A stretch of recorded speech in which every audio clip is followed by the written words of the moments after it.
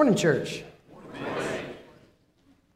If you don't know me, my name is Vince Nieves, and I am the children's minister here. So it's not necessarily often that you get to see me up here, and I love being up here and getting to speak with you. Before we get going this morning, I would like to share some joy that we had just this last week. Christopher Copeland, where are you at, buddy? I know I saw you this morning.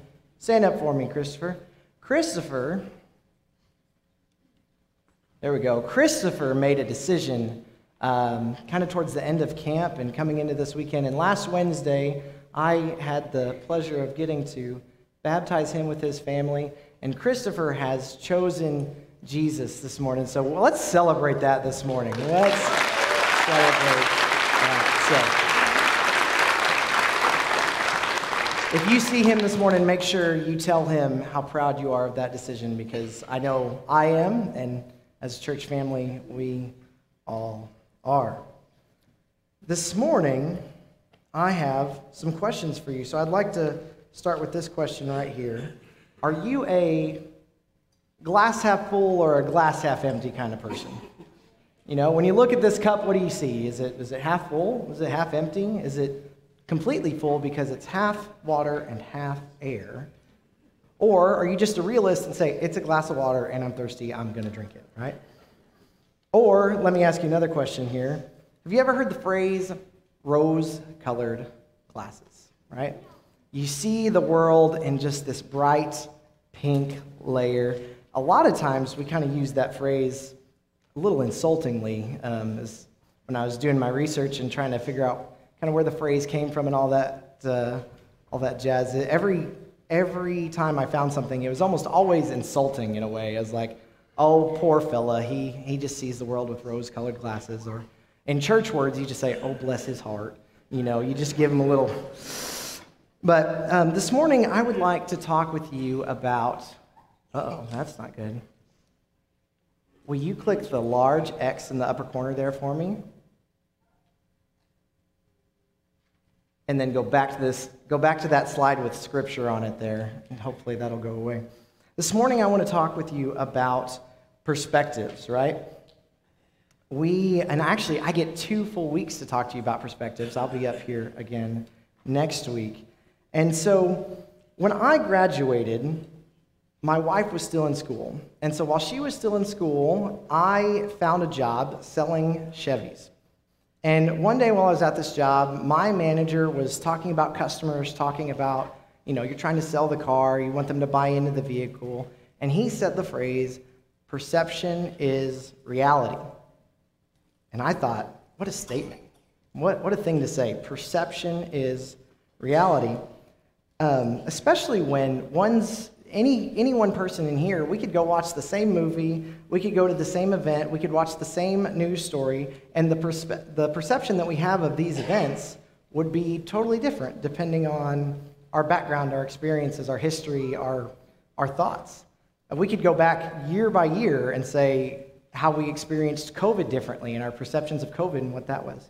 How we experienced the 2020 election, 2016 election, and any election before that. How we experienced 9/11. Our experience of 9/11 and others around the world is totally different. And even side by side, we have different stories of what our perception of that event was. So to say that my perception of the world is reality, I think that's an easy way to find myself at odds with every single person in this room, depending on the topic that we're talking about. But that was the statement that he made. And so this morning, I would like to talk to you about the Israelites. And I'm realizing that my scripture on screen is not doing super great. So if you would do me a favor and just click through scripture for me, Joy, and skip the pictures. If you'll just clear everything, and then just go ahead and in the top left-hand corner, there's a large X there. Click that for me, and then just go to that first set of scripture, and it should come up black and white.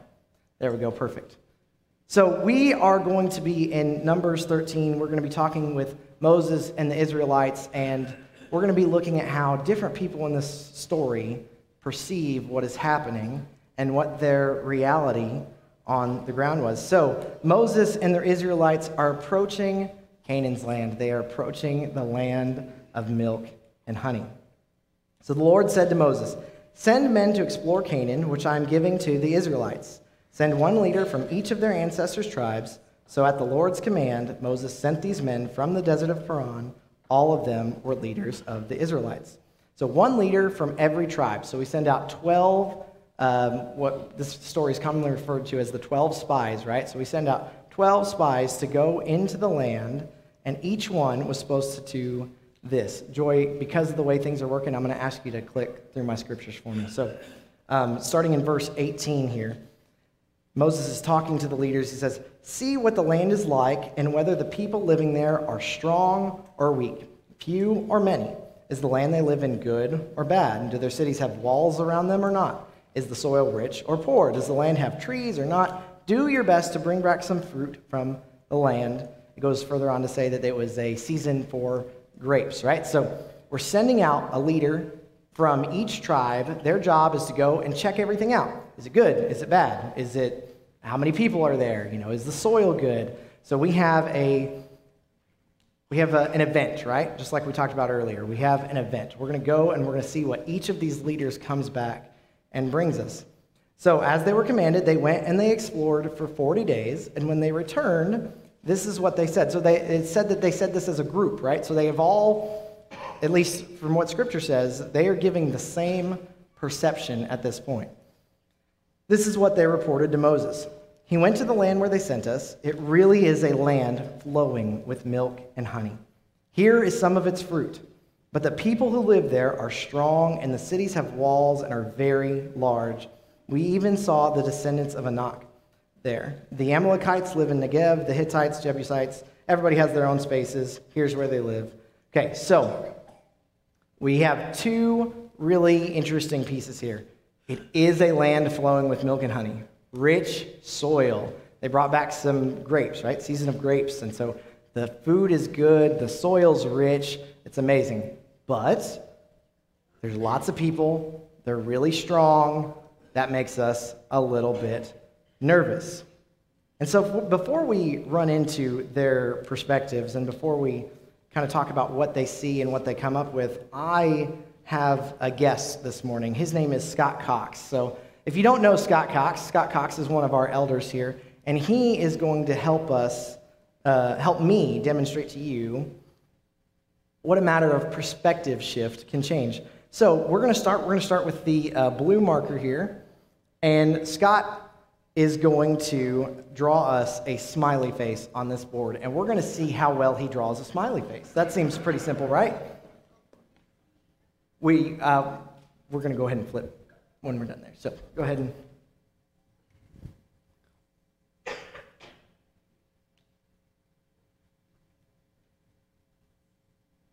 Not bad. Everybody give Scott a round of applause there. That is pretty easy.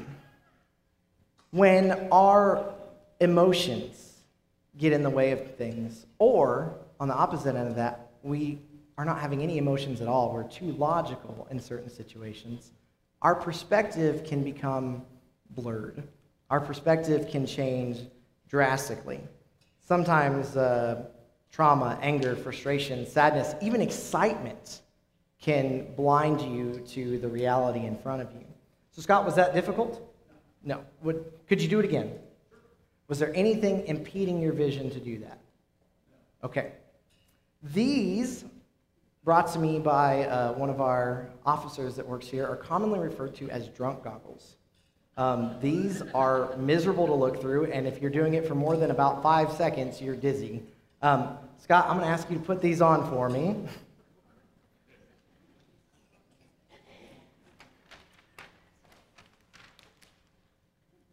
All right, and with this black marker here, you are going to do... I'm going to ask you to accomplish the same exact task you did before. All I need is a smiley face.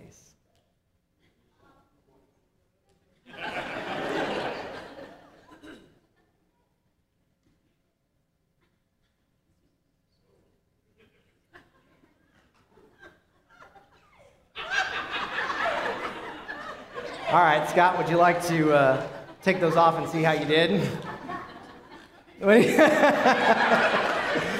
I'll take those. Was that a little more difficult? Was the inability to see clearly, I wish I should have brought a mic for you, was the inability to see clearly helpful or hindrance? It is a hindrance, that's right. Thank you, Scott. Everybody give Scott a round of applause here.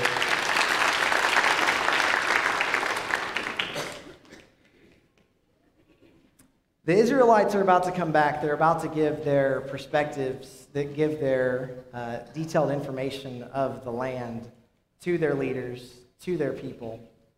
And a fun little smiley face can tell us a lot in that without the goggles on, Scott did fine. It's a perfect, happy little smiley face. With the goggles on, you were laughing at the very first thing we did because he couldn't actually even grab the marker correctly, right? His perception was so skewed, his vision was so off that he couldn't even see what was directly in front of him. So, the spies come back with these two perspectives. One of them unclouded and with God in the front of their vision. The other one, we'll call it drunk and full of fear. Starting in verse 30. Caleb told the people to be quiet and listen to Moses. Caleb said, "Let's go now and take possession of the land. We should be more than able to conquer it." But the men who had gone with him said, "We can't attack those people. They're too strong for us." So they began to spread lies among the Israelites about the land they explored. They said, "The land we explored is one that devours those who live there. All of the people we saw there were very tall. We saw Nephilim there, the descendants of Anak or Nephilim. We felt as small as grasshoppers, and that's how we must have looked to them." Then all the people in the Israelite community raised their voices and cried out loud all night. They complained to Moses and Aaron, "If only we had died in Egypt or this desert. Why is the Lord bringing us to this land just to have us die in battle? Our wives and children will be taken as prisoners of war. Wouldn't it be better for us to go back to Egypt?" They said to each other. "Let's choose a leader and go back to Egypt." It goes on in the beginning of chapter 14 that they even thought to plot to stone Moses and Aaron, right? Fear, distrust. It's sowed throughout the Israelites, and their perception of something they haven't even seen wants to send them back to Egypt. If you're unfamiliar with the story of Egypt, they were slaves in Egypt, beaten, their firstborn boys killed off so that they did not outnumber the Egyptians. That was what they were choosing over the promises of God. Over miracle after miracle after miracle, they still are saying, "Let's go back to Egypt because God may not take care of us again," because he has already done so many times. They're forgetful of God's words. They're in fear of what these men had said, and the men that were there have sown deceit because they are afraid. Blinders to reality, and yet the perception of the Israelite community. Joshua and Caleb responded this way. They said to the whole community, "The land we explored is very good. If the Lord is pleased with us, he will bring us into the land and give it to us. This is a land flowing with milk and honey. Don't rebel against the Lord, and don't be afraid of the people of the land. We will devour them like bread. They have no protection, and the Lord is with us, so do not be afraid of them." Well, many of you know, and some of you may not know, what happens next.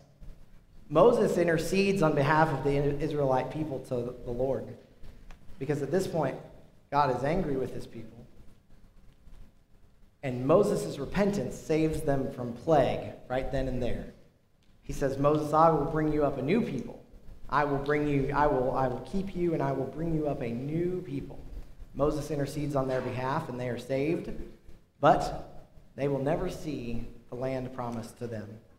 1 year for every day that the spies explored, 40 years in the desert, and every person but Joshua and Caleb, The old generation will die off and will never see the land promised to them. When my manager at the dealership said perception is reality, I disagreed. I thought that was ridiculous. How can my perception be reality, let alone someone else's perception be reality? Because all we were trying to do was sell cars.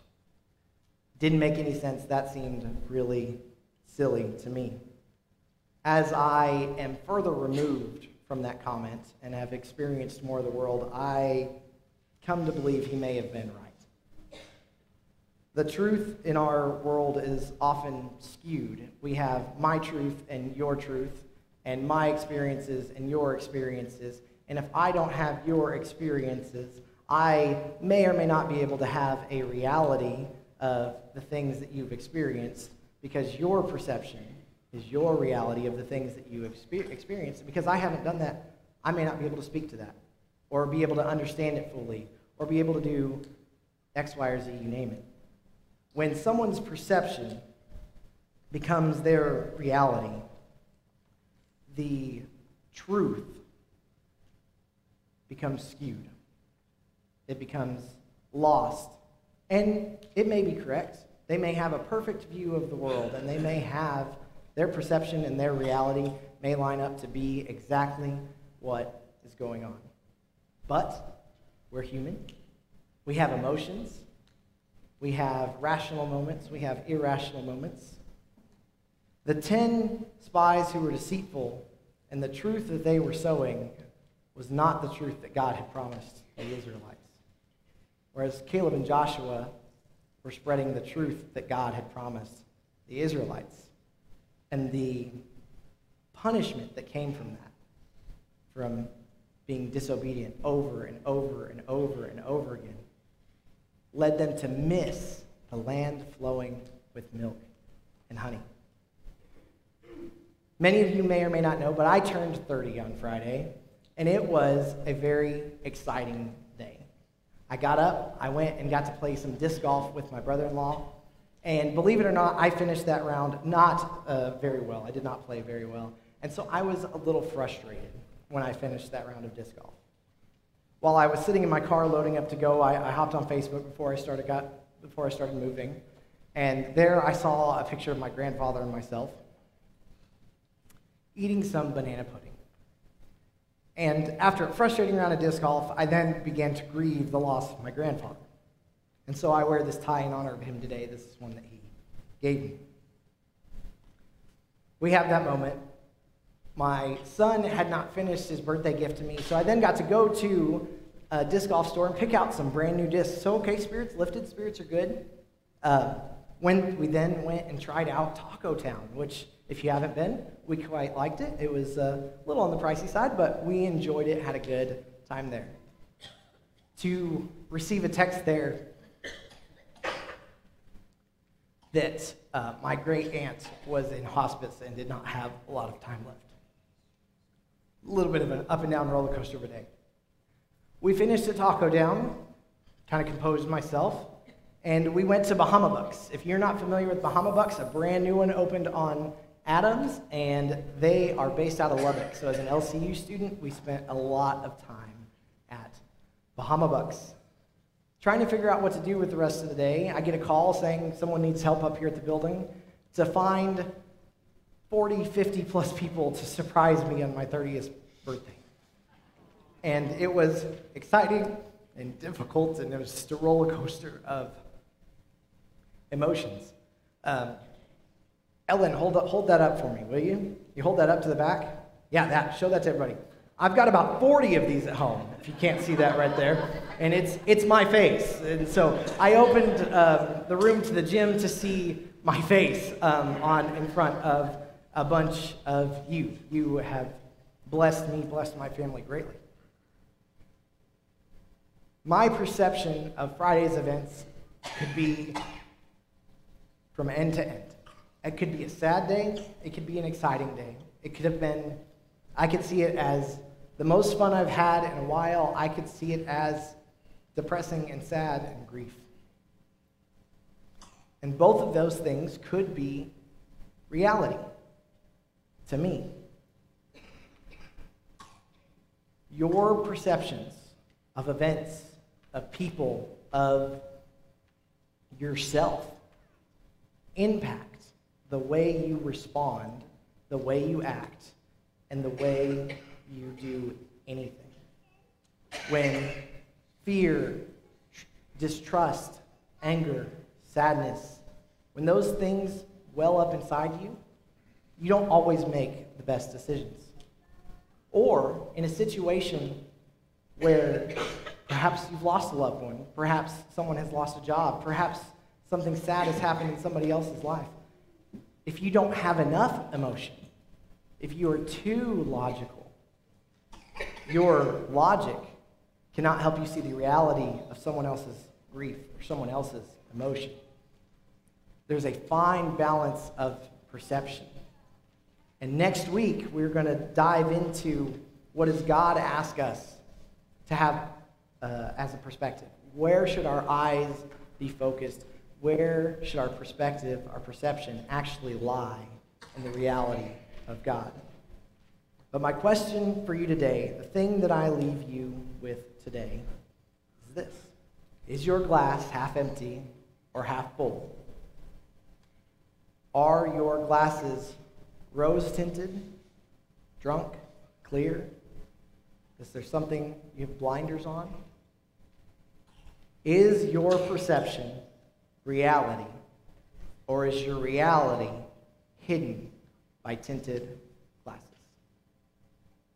Thank you for letting me speak with you today. I'm excited to continue this journey and to find out what God asks of us